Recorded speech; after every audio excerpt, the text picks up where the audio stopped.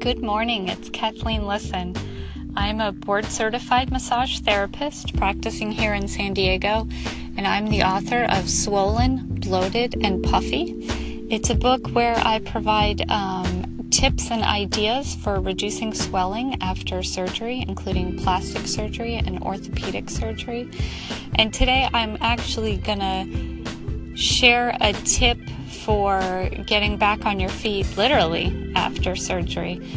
So one of the things that your surgeon may have recommended is that you get back to regular exercise, and a great form of exercise that most everyone can do is walking. So when just walking around your neighborhood gets a little bit boring and you want a change of pace, I have a great idea that I can share with you, and it's a walk you can do around Mission Bay and into Mission Beach in San Diego.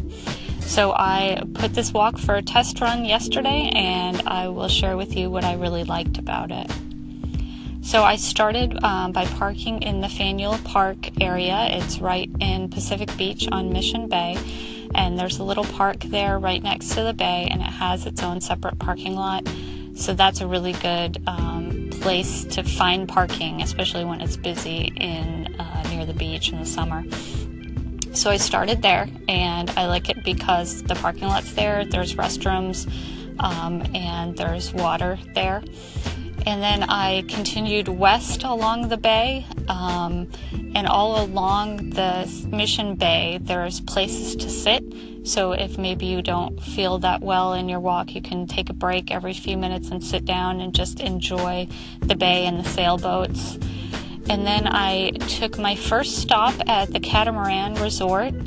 There is 2 choices there. They have an outdoor snack shop if you wanted to stop and get a drink, and they also have an indoor takeaway coffee place that sells snacks as well as coffee and tea, different beverages, and water.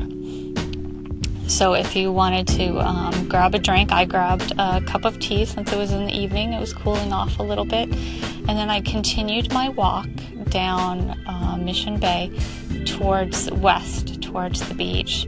And I walked past the Catamaran and past Venice Court to San Rafael Place.